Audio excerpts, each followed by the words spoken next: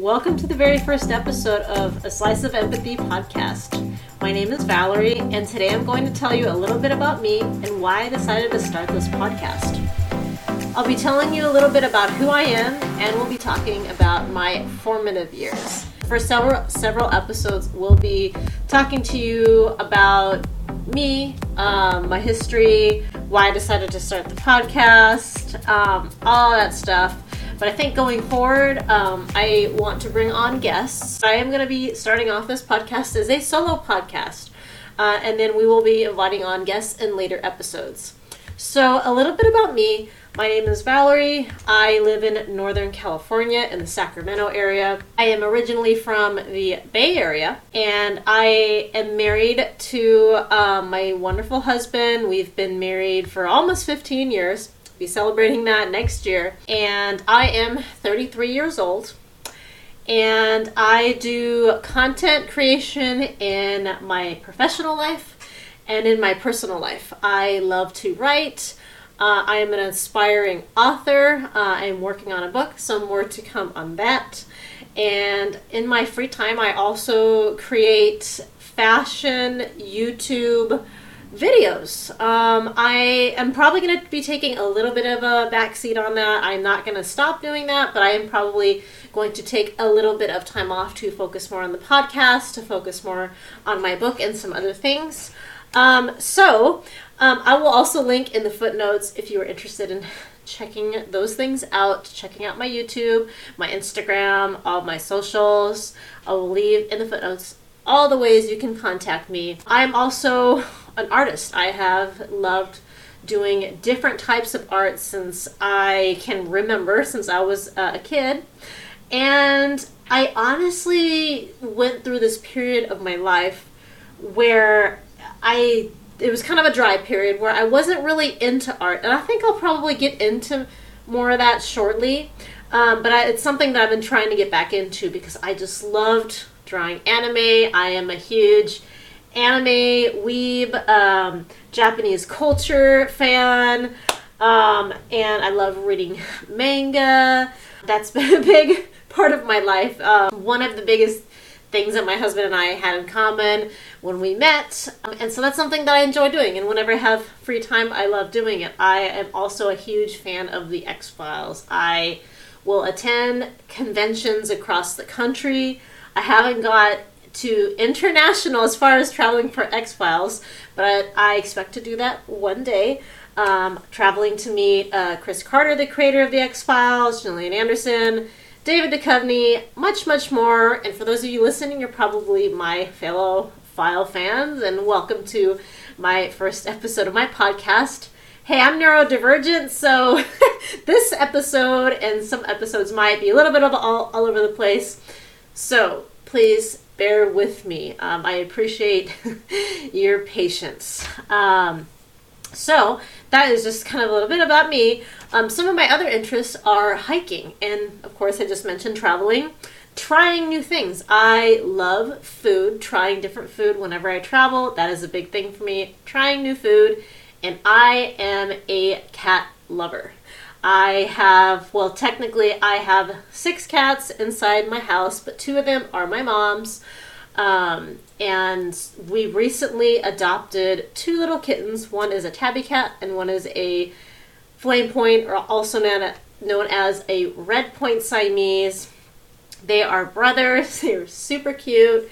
My husband and I have always wanted to adopt a set of kittens because previously when we've adopted cats, we've only adopted one just because for whatever reason, financially or, because of work, we couldn't take on the responsibility of more than one at a time. But I can understand why shelters will recommend adopting out more than one kitty. So, they have each other to keep entertained. So we love them. We've had them for about a month.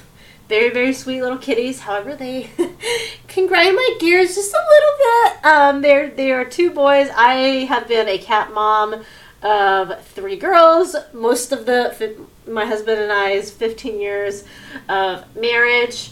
So it is a little bit of a learning curve, I mean, just a little bit. They are very, very rambunctious and full of energy, much more so than my girl Kitty when we got her as a kitten.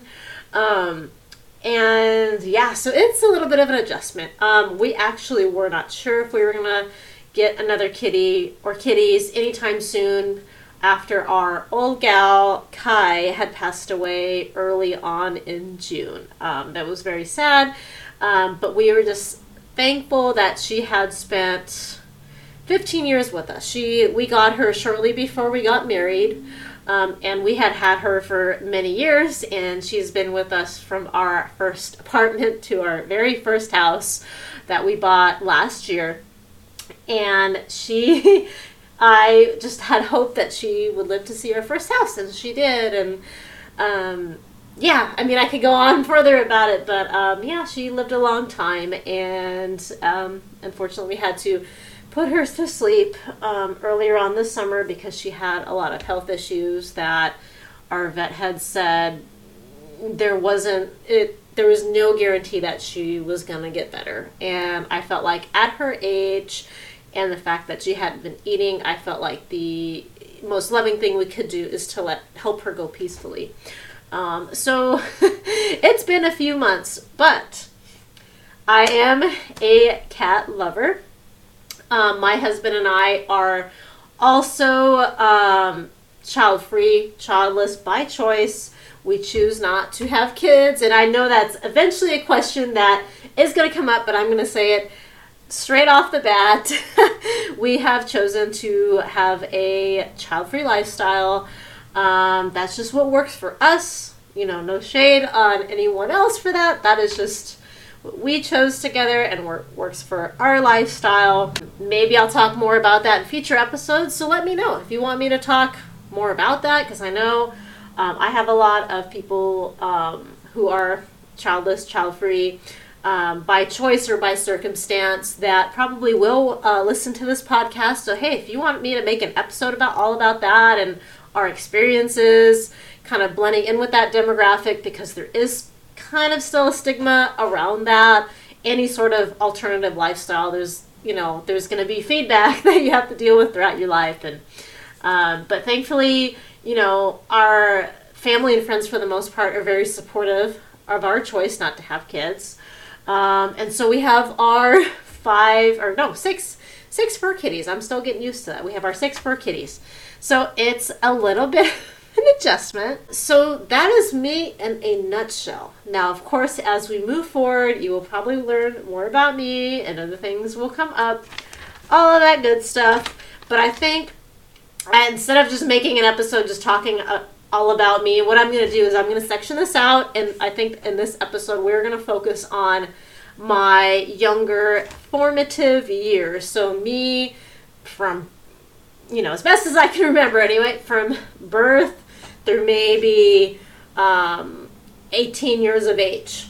So I think we're going to go ahead and talk about that in this episode, and then we'll kind of go from there and just kind of see how it goes. I don't have the best long-term memory, but I'm going to recite events as best as I can, and I also want to give appreciation towards my mom and folks in my life who have given me validation and permission to share my story, because once it's out there, it's going to be out there forever. And I think that's one of my reasons why I had reluctance to start this podcast, because everyone's just going to know. And for many years, I have just been a very, very private person.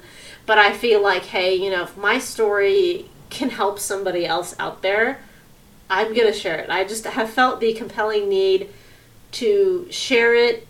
And I just give so much credit to all the wonderful people in my life who have pushed me to do so. Have given me that encouragement to, not, just realize my place in the world, but to share myself and my life and with other folks, So thank you guys so much. So I wanted to preface this video by saying what you are about to hear is going to be some very heavy things that are part of my past. Although they don't define me, they have shaped me in some way or form. But I ask those of you who know any of the individuals that may be involved to please be respectful to me and to those people in my life. We can't change the past. It happened, and this is how it happened. But I just please ask you just to please be respectful to everyone in my life if you may know who they are. I would greatly, greatly appreciate it.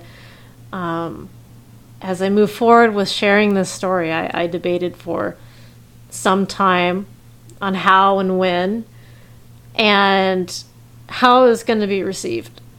Because honestly, I don't want to put it into a book. I just never really felt compelled to write a memoir. I mean, maybe someday I will, I don't know. But I honestly think this method of forming this podcast is honestly the perfect opportunity. And so I'm putting it all out there in hopes that, it can help someone. If it does, that will make all of the difference. So I just wanted to kind of put out that little disclaimer. Please be kind. Things have changed very much since then. So yeah. And without further ado, let's get started on that. Okay, so I am originally from the Bay Area. I have one older brother. He is 4 years older than me. And, my parents they were married when I was born. And they, I think, divorced when I was about 5 years old. And I went to live with my mom for a few years after my parents had separated and later divorced. And my brother went to live with my dad in the Bay Area. So my brother has lived in the Bay Area pretty much all of his life. He later on moved up into the Sacramento, NorCal area. But I actually had moved here originally with my mom and lived in the Sacramento area for about, I think, 3 or 4 years. And I spent those years with her. Now, my mom at the time was in a very abusive, chaotic, violent relationship. And I don't remember a lot of it. I know we spent several years on welfare. I think at some point I wanted to live with my dad. And that didn't happen right away. There was kind of some very sad, chaotic circumstances that, kind of facilitated that later on. And I'll kind of get to that as well. I don't have a lot of memory of it because I ended up moving in with my dad when I was 8. And at some point in time, I had a lot of behavioral issues as a result of my mom's situation and, my parents being separated. We lived in a trailer, so a very small place. We were poor. There wasn't really any other kids my age that lived in there. And so I suspect, I don't have a lot of recollection, but I suspected that there was some, there were some incidents, I'll just say, of abuse, sexual abuse. And that I believe led me to act out in inappropriate ways at school. And eventually I had been moved to a special education school because of these issues. And I believe that it was handled wrong by the staff. And unbeknownst to us at the time, there was sex trafficking, human sex trafficking going on. The school was later shut down. This was like a special ed school. I remember going there. I was there for a couple years. Fell very behind academically. They hardly taught us. I would witness children act out even more dramatically than I did. I saw a kid put his fist through a window. It was very traumatizing. I remember the teachers would kind of drill me every day. Asking me what would happen at home. And there were a couple incidences where they said I had came wearing dirty clothes, and that there was a lot of suspicion that I had what do you call it? that I was not being taken care of or fed properly. I did not have the best diet growing up. It was a lot of processed foods, instant foods, cereal, TV dinners, stuff like that. Definitely could have been worse, but not great. But a lot of these professionals had, I remember I had a couple of violent dreams, and I remember the teachers at the time, I think, had called CPS because they thought I was violent. They thought things were happening at home that weren't. It was insane. But fast forward, CPS had been called a couple times. There was one day that I did not go home. I was basically quarantined before I could get back on the bus. I remember being taken by CPS and listening to my mom, who was beside herself, on the phone in hysterics, which was quite traumatic. I don't have much recollection of it, but I just remember that night I didn't go home. I ended up going to what's called a receiving home or a group home, where I ultimately was for 3 months. I had sporadic visits with my parents that were supervised while they had to go to court. Eventually they had that tried in my dad's county because it was a larger county. And they basically had, I think they had to plead either no contest, either guilty or no contest, in order to have the best chance to get me back. Because at one point, I was actually about to be shipped off to Visalia and sent into an actual foster home or foster facility. And this whole battle went on for 3 months. At one point, I remember being sent down to a group home in the Bay Area. And apparently, from my mom's recollection, I had cried the first night I was there. I don't have memory of it.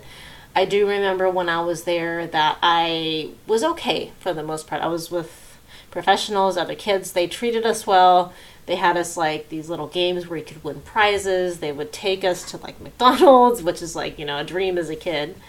And yeah, so like while I was there, like it wasn't a terrible experience. And I think I was just so young. I was 7 or 8 at the time that I just didn't know what was going on outside of that. So it was 2 days before, I think Christmas Eve. 2 days before Christmas, 2 days before Christmas, I think, yeah. 2 days before Christmas, I was released to live with my dad. Initially, I had wanted to live with my dad, but he had said no. This was before the CPS situation, but they finally had released me to him because initially they weren't even going to release me to my grandparents at the time. That's how serious and dire the situation was. And it was a lot of a lot of things could have happened, but it was actually by some miracle that I was able to go home. So flash forward to living with my dad. The situation was better in some ways, in other ways not so much. I, got to live with my brother. Apparently, as older siblings do. Wasn't entirely thrilled about it. But I got to have a somewhat more normal life and be around other kids. I think it was hard for me to adjust to that new situation and being away from my mom. And for a while, my parents still had some supervised visits, or had a CPS or social worker who would come in and monitor our interaction. And at this point in time, I also had a lot of still behavioral and anger issues that I still attribute to my environment growing up, and things that had happened to me, or suspect that happened to me as a child. So they had to continue with supervised visits for a while. And my CPS case was actually active even beyond the supervised visits until I was 18 years old. So I was in the special education system to some extent for pretty much the remainder of my school years, and high school years. When I first moved with my dad, I was in remedial classes in a regular public school, but in remedial classes with other students that had behavioral issues or different types of psychological issues. Definitely better than the situation I was in when I was living with my mom. So this is, in the Bay Area. And at the elementary school I was going to, the teachers were really nice. But I still witnessed kids being physically held to the ground, acting out, all kinds of different things. So I spent about a year or two in that environment before I was transferred to another school, in which I was put in a traditional public setting. Now it was still challenging for me at first. And I had a amazing counselor. I'll just say her name. Her name is Miss Bobo. And I had an amazing teacher named Miss Gazilis. I was in 5th grade at this point, still having a lot of behavioral challenges. And there were some incidents inside the classroom. I had a lot of issues, and I would see my counselor, and I actually continued to see her even when I moved on from that elementary school into middle school. And she was just amazing. She had just so much patience with me. And I will be honest, I had the biggest crush on her. I will admit that. I kept it to myself for many, many years because I thought I was weird. But that was my first experience with much later on in life, finding out I was bi. And she was just amazing. And of course I never told anyone about that because I think, people would think I was weird. But hey, it's out there now. Now, during all this, as I mentioned, I had been in remedial classes. I had IEP meetings. So my dad had IEP meetings with the teacher, with my counselor, how to best support me, because at this point, and at this time, this was the late 90s, early 2000s, when everyone was being medicated for ADHD. And I'm not entirely sure, if I agree with the diagnosis or not, just because it was handed out like candy. Sometimes I suspect that I could be potentially on the spectrum to some extent, undiagnosed, because there is more awareness for that. But at this point, I, had IEP meetings. I was diagnosed with ADHD. They also diagnosed me with something called dysthymia, and something. Hold on, dysthymia. So basically, dysthymia is a chronic form of depression, although you never hear about it. It's caused along with other mental disorders. It's a milder and more long-lasting than major depression. So that's what they had me categorized as. At one point, my mom said that they even categorized me as having bipolar, which was incorrect, like very early on. So that diagnosis was corrected. And then they said I had oppositional defiance disorder, which for any of you guys who know me now, like, you know me, like, I am like super quiet. I am a yes person, a people pleaser. Like, it's insane. Like, that, looking back at that paperwork and seeing that, it was crazy. Like, I don't even know how I got that. I mean, again, I did have a lot of behavioral issues. Again, like, as I got older, like, I was just, I couldn't even say no to people. Like, I was just always about, like, following the rules, a people pleaser, all of that. And I'll get in more of that later, but it was just kind of insane how they had me, diagnosed as that. And honestly, it continued on into my adult years where I just followed the rules. I honestly let people walk on me. Like, you would never know, like, that I was the same person as the person that was categorized on that paperwork. But yeah, so I went to that school for a year. And I had a very good relationship with my teacher. I actually, we even are still connected. It's been about 5 years since I've seen her, but, I'm 33 now, and, I had gone to another school that was nearby. I would walk home because I used to live right across the street from the school. I would walk home and I would visit her quite often. And it was just it was so nice. She was just so sweet. And we kept in touch pretty much up until 2017. It's been a while since I've visited her because obviously I've relocated. But it was just such a special relationship. Same thing with my counselor. They're still in touch with each other. My counselor is now retired. But I can't imagine how special it is to them to realize the person I was then and compared to the person I am now. Like, it's night and day. Like, I had so many struggles back then.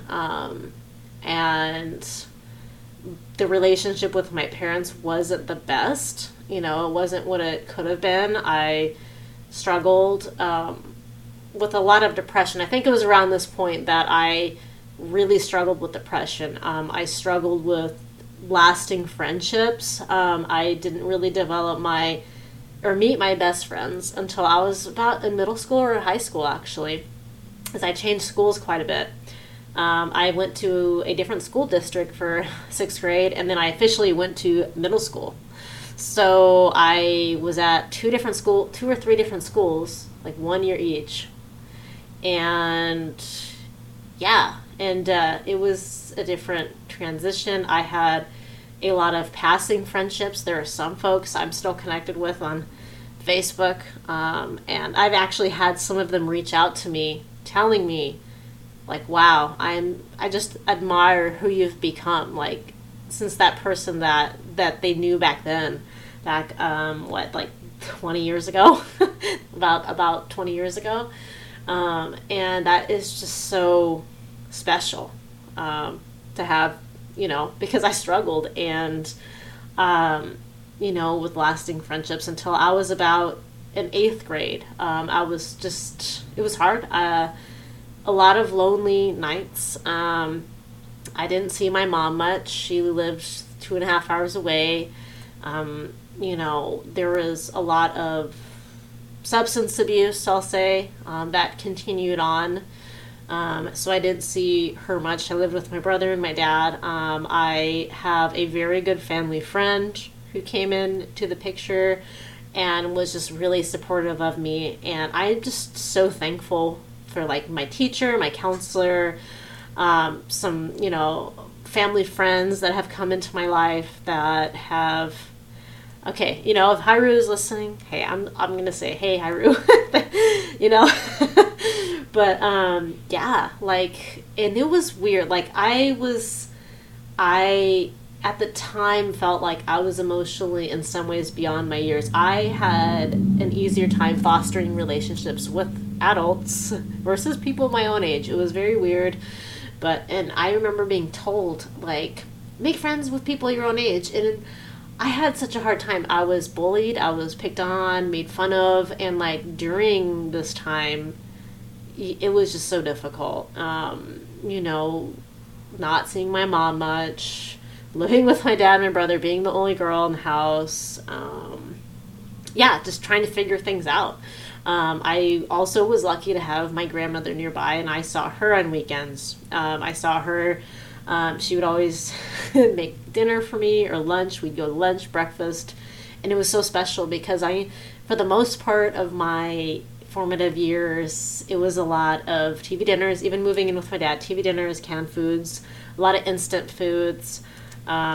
My dad is self-employed, all that, especially back then. He was gone a lot, and there was occasional family nights. There wasn't a lot of them, but I just always felt like it was hard. Like I always longed for a very like traditional family where you eat dinner together, meals together, and I'll go into more of that later, but I think that's one of the reasons why it's so important for my husband and I to eat dinner together every night, to have that semblance of normalcy, because I didn't have that growing up. And I think to an extent, in his later years, he didn't either.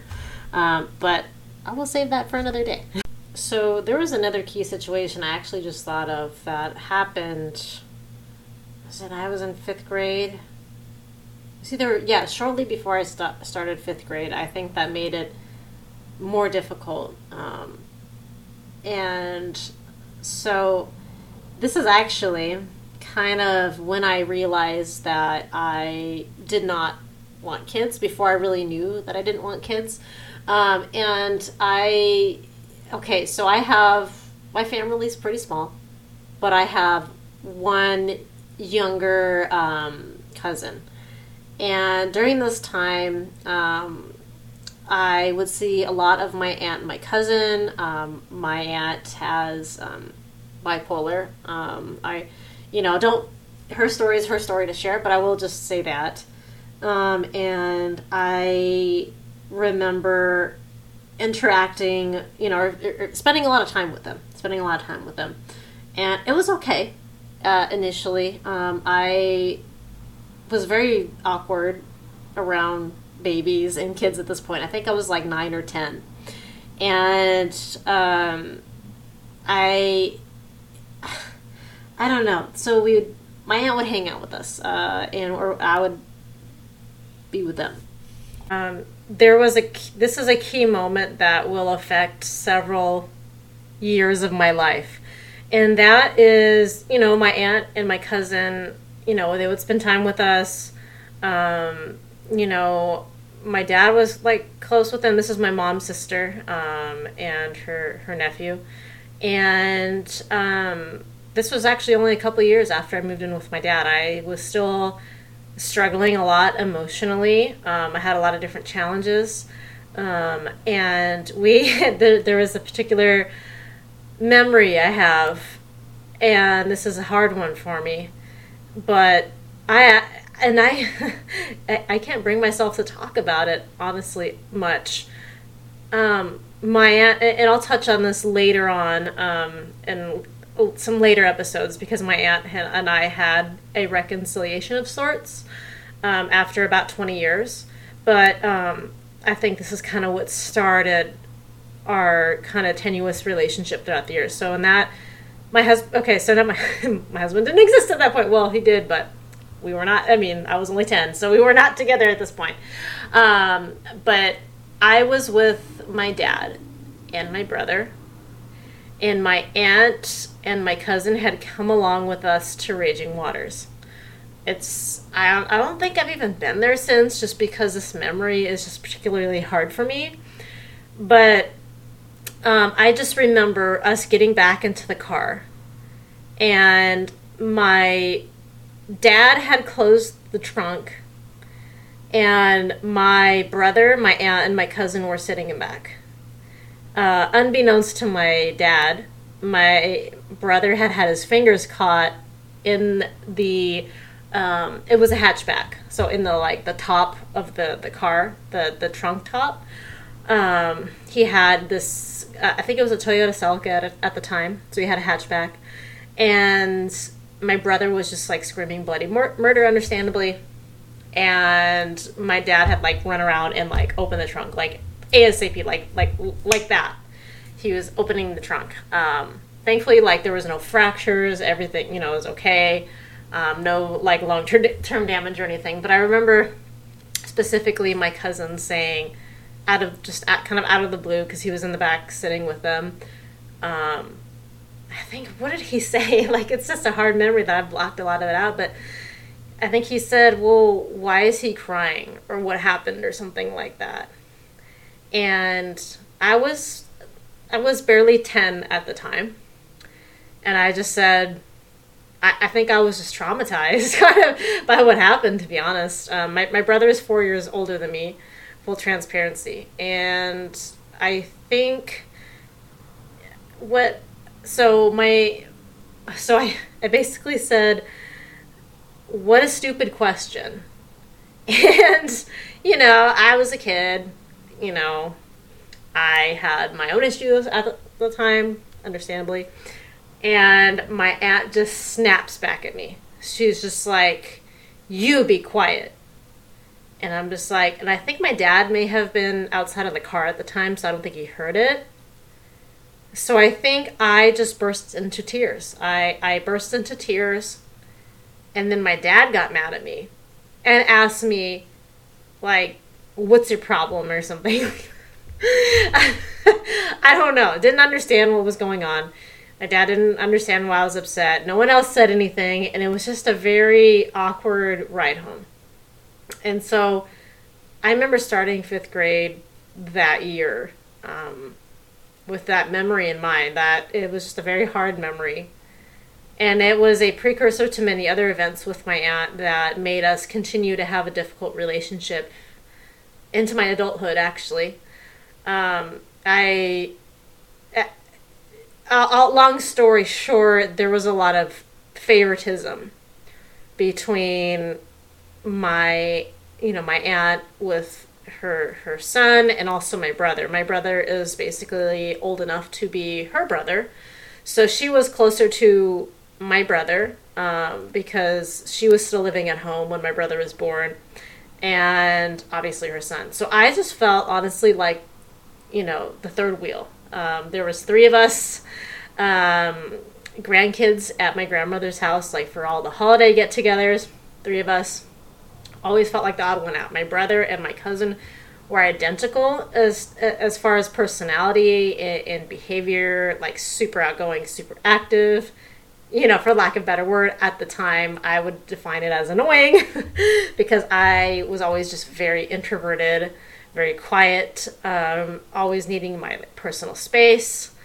They were quite the opposite of me, and I think that also played a factor. And I think when I needed that personal time, my aunt would basically tell my cousin that I was being mean. Because I honestly, because of all the other things going on in my life, I couldn't communicate. I honestly couldn't communicate when things bothered me.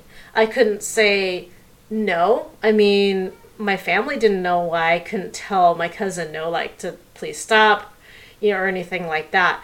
Partially is because I was never really taught how to have healthy boundaries because they didn't exist in my family.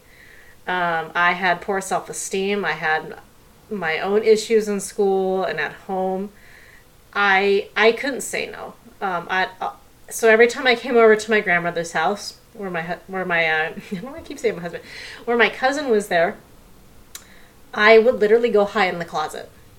I would go hide in the closet because I did not know how to express myself verbally at the time. And it's funny, if you know me now, like, you'd be like, what? You did not, you could, what? you not being able to communicate? Yeah. I was honestly a very different person. And my cousin and I are 7 years apart. And yeah, I didn't know how to communicate. He would do super annoying things to me, try and, I don't know, pick my ear or like bug me.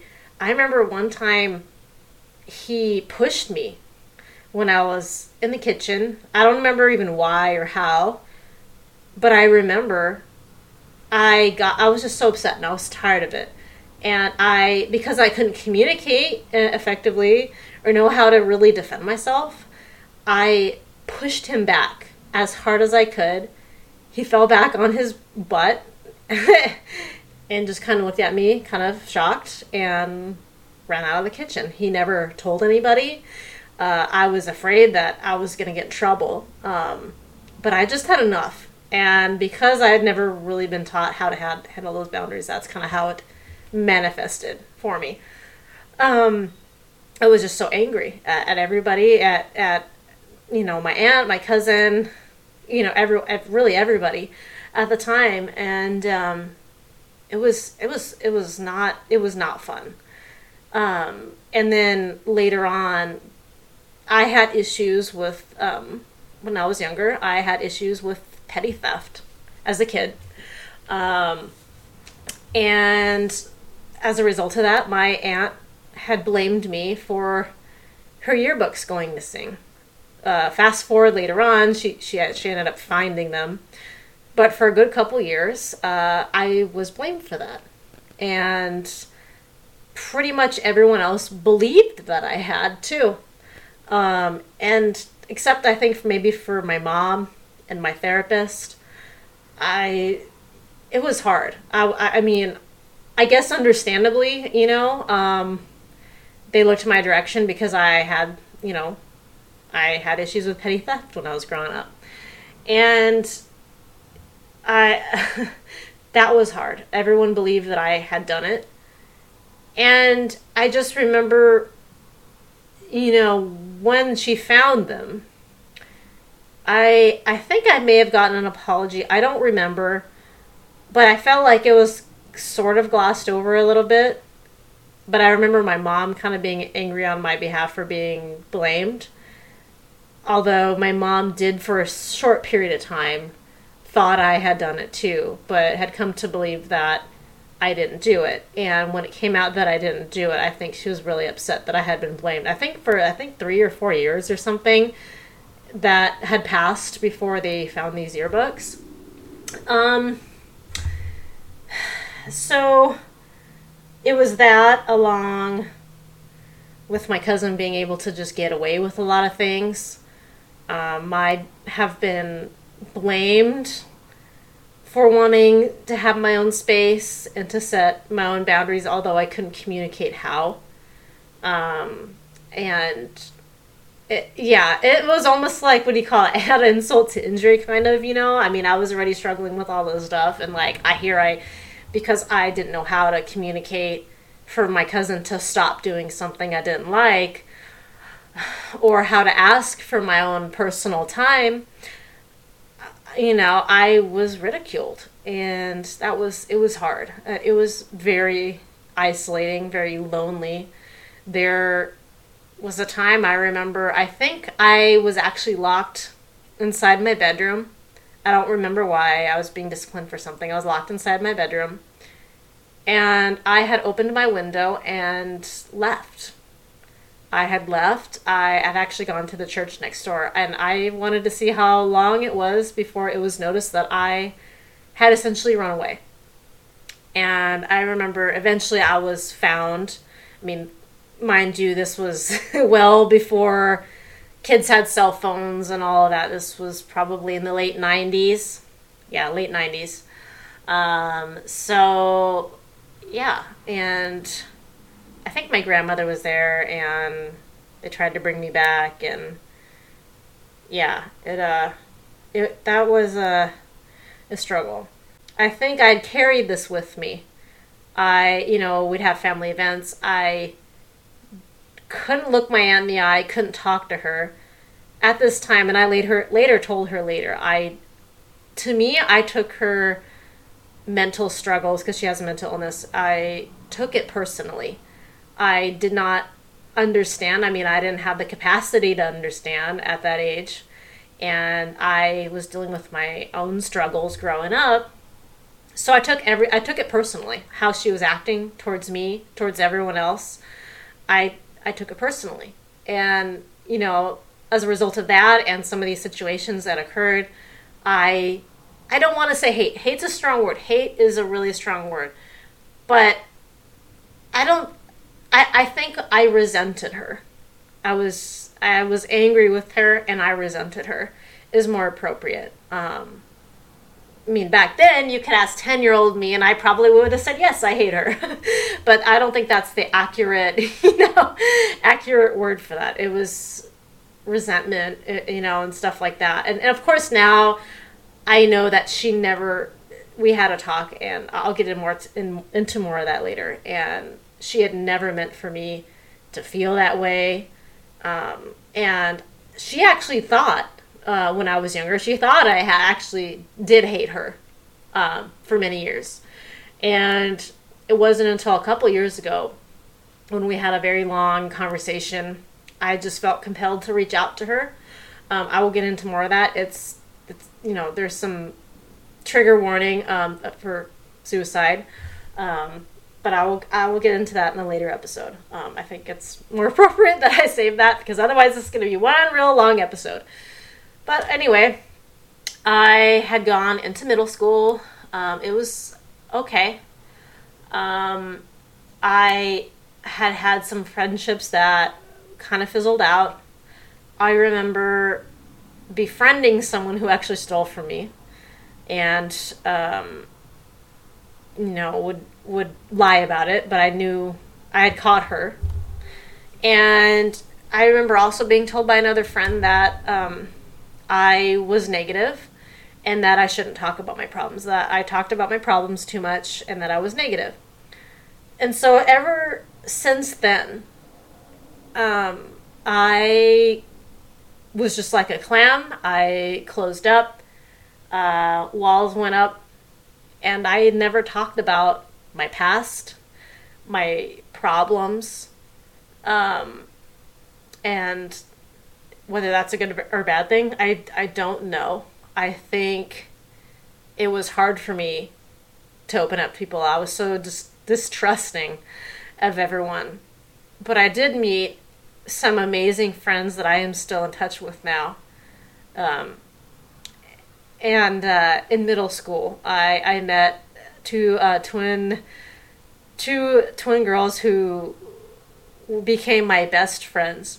So right before I started 5th grade, it was already difficult. I was switching schools. I had that incident with my aunt that was weighing heavily on my mind.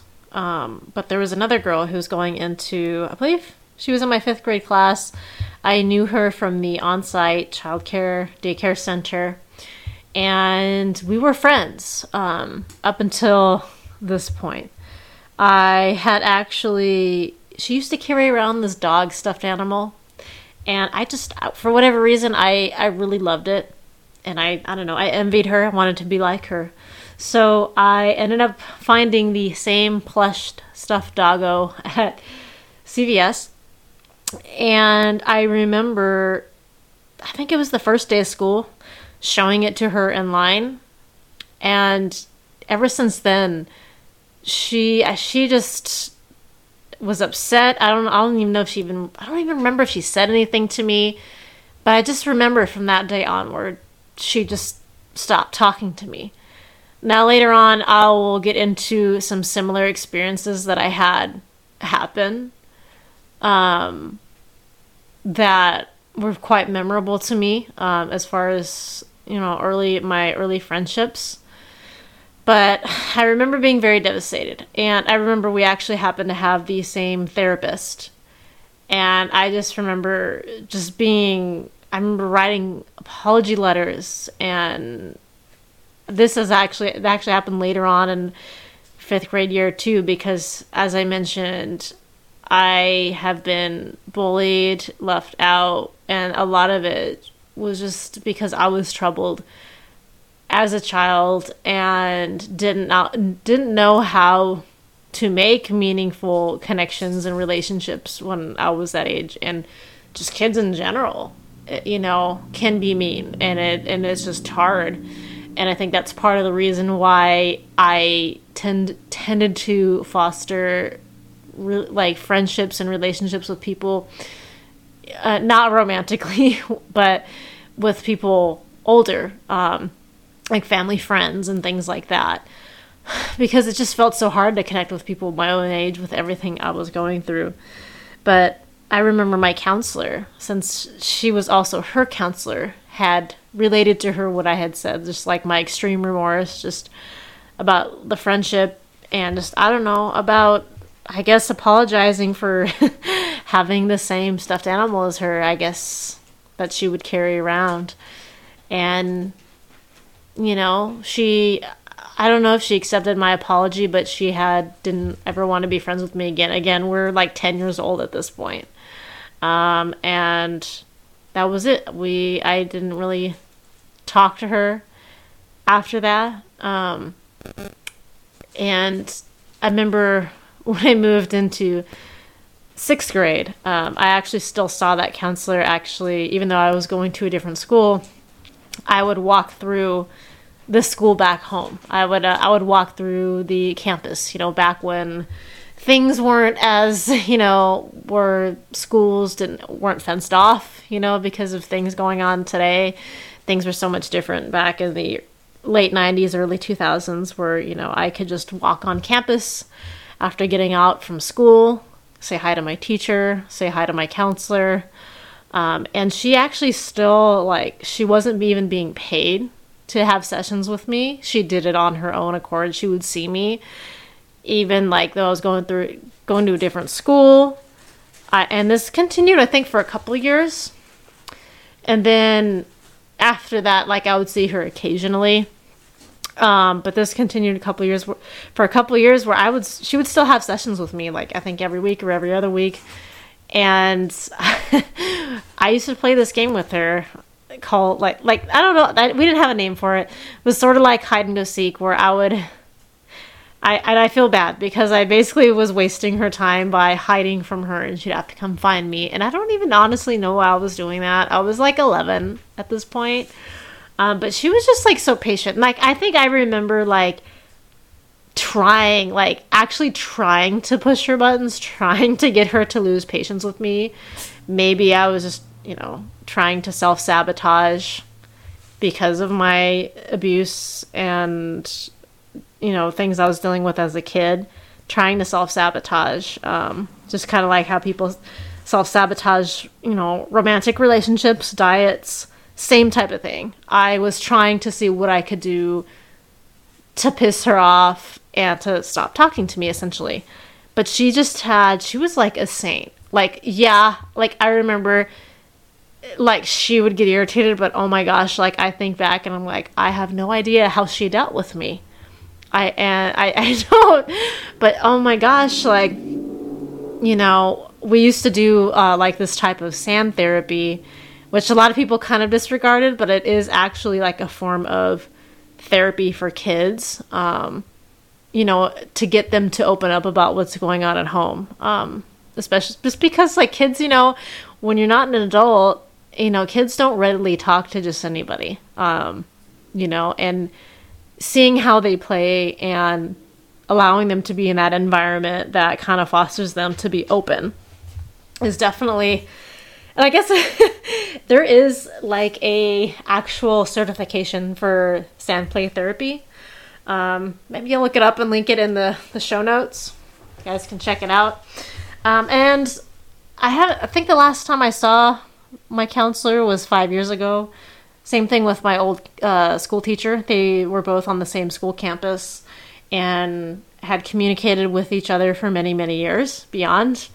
And so they're the only ones I've been really, excuse my cat, in touch with since I moved on from that school.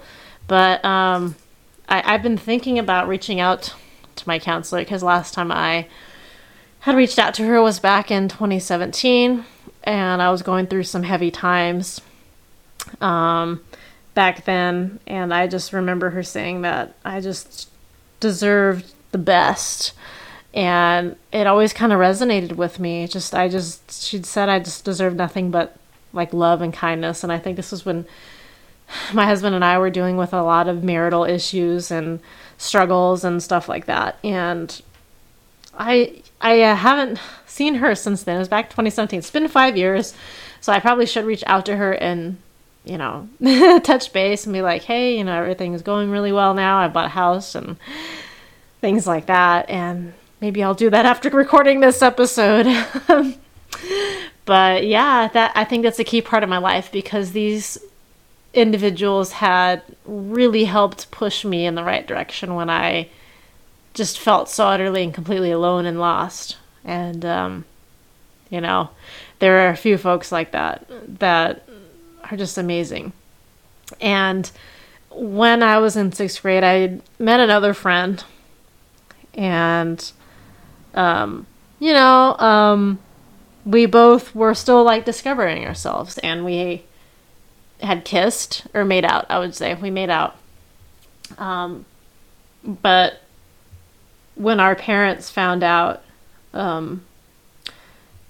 we weren't allowed to hang out with each other anymore or be friends with one another. And I think my dad was worried, just because of all the CPS things that, my case was still open. And maybe he was afraid that, something like that could jeopardize things. I don't know.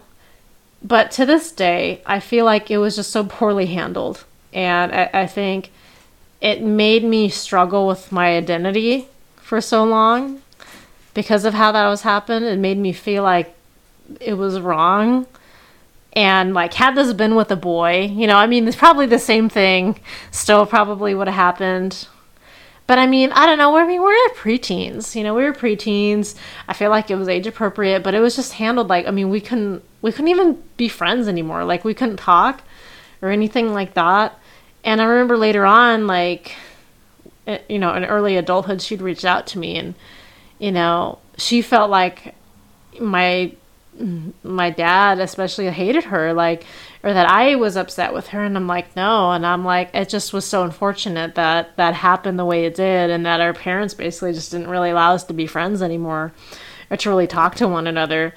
Like, we just did something horrible, and we didn't. And I don't know, maybe it was just back then. It was the very early 2000s, like 2000, 2001. 2001, I think. 2000, yeah.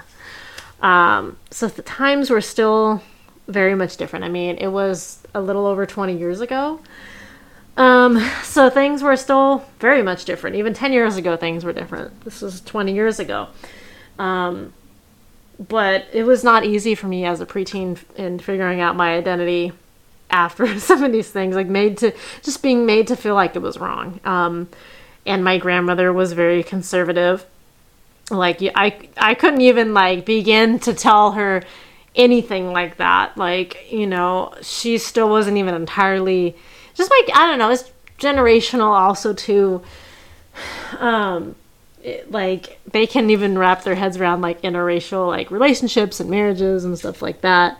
So when my brother and I later on got into interracial relationships, like, my grandma and my grandfather were just like shell-shocked. But yeah, so like 5th and 6th grade was like a huge cornerstone of my life. I also remember being obsessed with Pokemon, being made fun of for that. I started loving Sailor Moon in 6th grade, being made fun of for dressing up as Sailor Moon, which is so ironic because I'm in my 30s now, and it is so common for people to go to conventions and dress up as anime characters, but like back in 11th grade, people were like, oh my god, like they thought it was just like so childish for me to be dressing up as Sailor Moon. And now the irony is that like I'm in my 30s and like it's cool to cosplay. Like this was before I even knew cosplay existed. I kind of found out like later on when I got in high school and kind of got into the convention scene later on when I met my husband. But like before, like, yeah, it was not fun being a kid. So what I would often do is I would retreat into my hobbies, into my writing, into my TV shows, X-Files, Sailor Moon, retreat into that every day after school. When I got into high school, I'd actually spend a lot of time in like Yahoo groups, chat rooms, just boring my heart out, like writing fan fiction. Fan fiction has been a big part of my life since I was 11 years old, when I was writing down in journals. Now I type it out in a computer, but for a couple of years, actually, I was writing it down in journals, and I started posting fan fiction to fanfiction.net on, it was like early 2000s when I was in high school writing, and I look back and I'm like, oh my god, like I can't believe I wrote that. Like at the time I'm like, oh, I'm a writer and not many people write, and just it's amazing seeing like how much I've changed as a writer and how much my writing has improved since then. Now I'm like, I'm like, I kind of like cringe about certain grammar things. But yeah, like it was a big part of my world. And when the world was a terrible place, it was somewhere I could retreat into, and I was so thankful for that. And I was a big artist. I loved drawing, anime, doing ceramics. Because like it was, if it wasn't for those things, I don't even know how I would have coped, but it was just a big constant in my life, and it still is, like, not just for nostalgic purposes, but, it just, saved me, and now it's just a loving hobby, and my cat's probably gonna want to be let outside soon. So moving on into middle school, that was a transition for me that involved trying to make new friends.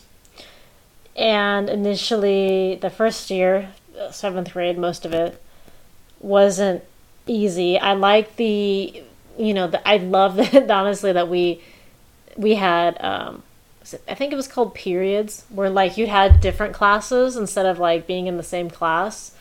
And that, I remember that year started off kind of difficult because there was a girl from my 6th grade class who actually was involved in a murder-suicide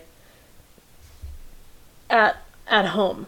Her whole family, her father had killed her and her whole family and then himself. And I remember there being a funeral or memorial of sorts on campus, and it was very, very it was just very just devastating and awful and gloomy, of course, as it should be. It's it's devastating, and this is kind of when was a turning point as far as me. I didn't show like any emotion. Like I was just horrified by what happened, and of course there is no right or wrong way to grieve, but at the time I didn't know that. And I remember one of my classmates who was in the same class as us, who had also gone on tour middle school, saying, "Valerie, why aren't you crying? And or shouldn't you be crying?" And I just didn't know what to say. I felt, it made me just feel like there was something wrong with me, like, and I don't even know why. It wasn't because I wasn't sad, because I was. It was horrific. And I just, later on I realized that, how I handle and process emotion is, I am not a very forward expressive person, and I go on later in life to being told as much. But I didn't realize it at the time. And I think this is also, I mean, it's maybe partially just my own, just me as a person, you know, my own personality, but also because of the traumatic experiences and abuse that I had experienced as a kid. I learned to deal with things by not showing emotion, by not showing my weakness, not showing I was sad or upset. Keep just internalizing my feelings. My feelings were internal. They weren't external, and they wouldn't come out until more recently, which I'll get to later. But they were all internal. But I wasn't insulted, but it's something that stuck with me because I felt like something was wrong with me. And I go on later, you know, throughout my life, you know, people just thinking like I am not sad or upset because they don't physically see it on my face. But it's all internalized, which is a later conversation again. So after that, I ended up meeting another friend. I think I touched on her already. She had reached out to me later and just told me how she was just amazed at the woman that I've become and that she admired me. And it meant so much to me. And this was like maybe, I don't know, 5 or 6 years ago on Facebook. And we were friends for, well, I mean, not like we're unfriends, but we kind of like drifted apart, like more so in 8th grade. But we used to hang out all the time. I'd skip homework club, you know, things that kids do. And she introduced me to boba tea, and I will forever be indebted and thankful for her for that. And I remember hating it. If you know me, you know how much I love boba tea. I remember trying to hide it from her that I didn't like it. Like the first time I tried it, I did not like it, and I was trying to leave it like behind so she wouldn't notice, but she noticed. She's like, "Oh, well, like that's so good," and like, "Oh, I don't know, it just tastes weird." And then after that, I was hooked on it like ever since. I would get it like every single day. Still do. Forever changed my life. So many things I learned so much from her. She had a lot of like sexual abuse and a lot of different things she was grappling with from her childhood. And that she was struggling with. And I remember at one point her dad had passed away, or she found out her dad had passed away, and she wasn't really in touch with him. And she just didn't know how to process that, which is understandable. You know, when it's your parent, you know, it's totally understandable. You know, but we spent a lot, I went over to her house, and and this is like, I'm still kind of learning like what it's like to have a real friend. And it kind of like, we spent less time hanging out when I was in 8th grade, but I remember she was struggling with her dark past. And I think this was the first real time that I really had a friend that I really knew had this type of past, and I felt like I could relate. I mean, it was different, but like, you know, we both had traumatic experiences, and, you know, I did find comfort in friendships like that, but all of us were struggling so uniquely that honestly, you know, when I get to my high school, talking about my high school years, I completely like flipped the switch. My friends that I befriended in high school, I mean, they still had their own struggles, but in different ways. But they were just like a breath of fresh air, because I got to know what it's like to have normalcy in my life. You know, they didn't have like the same struggles that I had. And so they just came from a very normal upbringing, you know, loving parents, you know, some of them were blended families and stuff like that, but just like a supportive, loving environment. And they had so much to offer me. And I soaked onto that like a sponge. But of course we had things in common. We met organically. We had art, and we met in class, and we just the type of things that we read. I mean, I think maybe I would have turned out that way too if my has to be. And initially I don't think we actually liked each other. I was a difficult person, I said and did some stupid things. But I don't know, by just the power of fate, I just felt myself drawn to them. And I think it was because of them that I learned to be a better person, or at least start to be a better person. At this point in time, X-Files and Sailor Moon had been my constant. Through getting through these hard times, I had many other issues, of course, along this point that, I could go on for hours, but for the sake of this podcast, I remember we would hang out on, I met them in art class, and I just remember we started hanging out during our recess periods, and I actually would get the school lunch, but because I wanted to spend more time with them, I didn't want to waste time in line. So I would learn to make PB&Js, which I probably should have done earlier. I mean, I chose to make my own lunch. Started making my own lunches. I even told my dad, I'm like, hey, I'm going to make my own lunch.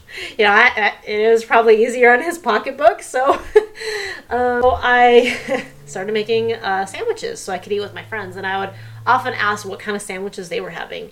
And I remember one time they had a sandwich that I think it had dried pork. Now it's something you can find at any Asian market or international market, dried shredded pork. And I haven't had it in years, but I used to buy it all the time and stick it in my sandwich. I'm like, this is actually kind of good, So I learned so many things from them, and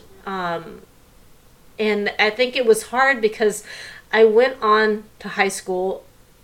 I had to go on to a different high school, and that had a lot to do with we were not living in the district that my middle school was in. And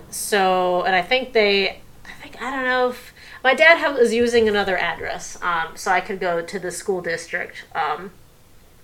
And so I ended up switching school districts and having to go to another high school. I just remember being kind of devastated, because I had these friendships, and they were going.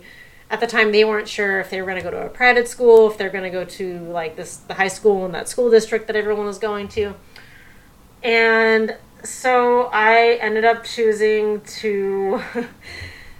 I ended up having to go to another high school. Actually, the high school was the same school district that I was in the 4th and 5th grade.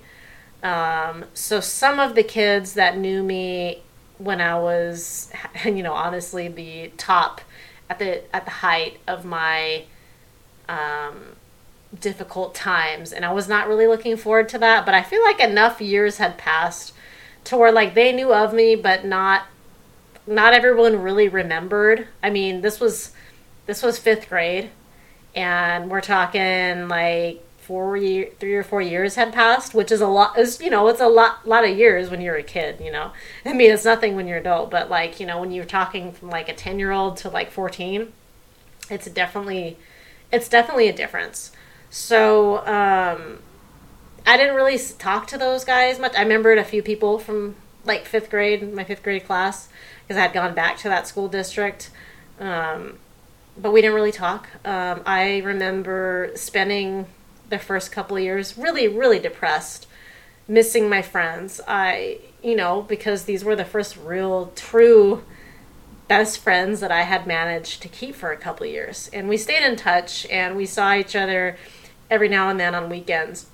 And I remember their parents telling me that they missed me, and it meant a lot to me. They were, they are just very, very good people. They were so accepting of me, and they meant so much to me. And I remember just feeling so sad and I think it was my freshman year, and then halfway through my sophomore year. And fast forward, it was about 6 months into my sophomore year or something like that, where I met my other best friends. They were a year ahead of me, actually. And it was so unexpected because, I was just a loner at this point. And at school, anyway. And there were also, ironically, another pair of twin girls. And I met the oldest one in math class, and she actually was showing me how to do math. It's funny. Fast forward today, we are still best friends. I just saw her a couple weeks ago, actually, and neither of us are actually still good at math. But at the time, she was in the same class that I was, and she was trying to help me with math, and that's how I met her. And then I think later on, I met her and her sister, and then we kind of started hanging out. And I just remember they always had lockers full of romance books. Now, I mentioned I was an Enneagram 5 Wing 4. This was where my, the romantic side, or romanticist in me kind of comes out. And then I got into them. They were also very good people. They came and went to school. They didn't get into trouble. And it's funny because I did hang out with people who got into trouble, in my younger years. But honestly, meeting these people, or meeting my friends, and keeping them throughout my life has humbled me and kept me out of trouble too. They were just so different than the people that I had previously associated with. And part of that, I just set out, ever since I was told how negative it was, I kept my walls up, and I was so picky about the people I associated myself with. So picky. And at this point in time, I felt like I had improved a lot as a person. I didn't steal anymore and things like that. And I was just trying so hard to just change myself by my own choice. And, if it weren't for my 4 best friends, I don't know if that would have been possible. I don't know where things would have been, but nobody's perfect, of course. But they were just, they came to school, they did their schoolwork, stayed out of trouble, that kind of thing. We'd walk home together, we'd walk to the library together. We were nerds. We were nerds. Now, if you knew younger me, I was a troublemaker. And then I was later, I was a total nerd. I was a total nerd going to the library, staying out of trouble, all of that. And so it was transformative for me. And, I sometimes was still annoyed, and, they they loved me for it. And we'd get milk teas and after school and stuff. And I remember, actually, so I hung out with them for the next year and a half. And when it came up to my junior year, they were going to be, aging out. They were going to be graduating.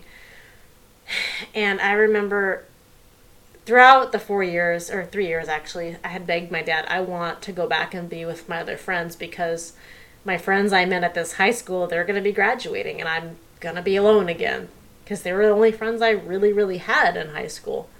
So I ended up, for my last year of high school, going back to the original high school I would have gone to after middle school if I would have stayed in the district. And ended up, thankfully, God's blessing, able to stay with those friends, or meet my friends that I had met in middle school, to complete my high school years with them, because otherwise it would have been kind of depressing. I didn't have anything wrong with the high school I went to, but I only had just really those 2 best friends, other than maybe a couple acquaintances here and there. That they were all I really had. And I just remember begging my dad for several years, I want to go back to the other high school. I want to go back. My friends are going to be graduating, and I'm going to be spending this last year alone. depressed. And it's funny, like, I sometimes wish I was a Gen Z, because like now, like, online classes and stuff like that are like where it's at. And and once I got to college, once I found that, I was all over it. Like, if I could do distance learning and but yeah. So this will lead on, we'll touch more on this later. But I have an uncle who I never really had much of a relationship with. He just wasn't really in my life. And when he was, it was always negative experiences. I remember when I was 11 years old, I don't even remember the context, but I was about 11 years old, and he said that I was going to be sexy when I grew up. And that just made me made me feel just so gross, and I couldn't even believe my own uncle had said that to me. I mean, I didn't even understand at the time, but it stuck with me. I knew it wasn't right. I knew there was something off with that. And I remember telling my mom, who then told my dad. And my uncle has kind of always been this way. Like, he's always been a troublemaker. He's always been inappropriate. Has had his run-in with the law and stuff like that. But later on, like, I remember when I would come visit my grandmother during the summers, I remember him yelling at me. Whenever I'd misbehave, he would yell. And thankfully, he never physically did anything to me. I think my parents told him not to. But I was so afraid of him because he was just scary. Like, the way he would handle things was always so aggressive. And that's honestly why I couldn't really hold down a job. He had a bad temper, like a bad temper. And so like my experiences being around him, like I didn't really want him around because of that. Like, he scared me. And when I get to it, probably in the next episode, about how he reacted to my moving out with my husband at the time. It was not a pretty scene. But he's that uncle. For lack of a better word, he is that weird uncle that everyone has. So I'm going to leave you guys with this, because this video is already well over an hour long. Since my dating arc is like a whole entire arc in its own, I think I am going to touch on that or continue in our next episode. So you can look forward to that. My dating my husband and how that started and all of that. So I want to say thank you guys to bearing with me. You're the true MVPs if you have made it all the way through this first episode and listening to my stream of consciousness. I just think it's just so important to, kind of tell you guys a little bit about me before we get into like the meat of everything. And of course, I will be referencing some of these episodes and my past as it presents itself. So I want to thank you guys. I know it was a little bit all over the place, but my next episode will be about my early years with my husband, whom you'll get to meet virtually on the podcast later on. But yeah, thank you guys so much for listening to the Empathy Podcast, and I will see you guys real soon. Bye.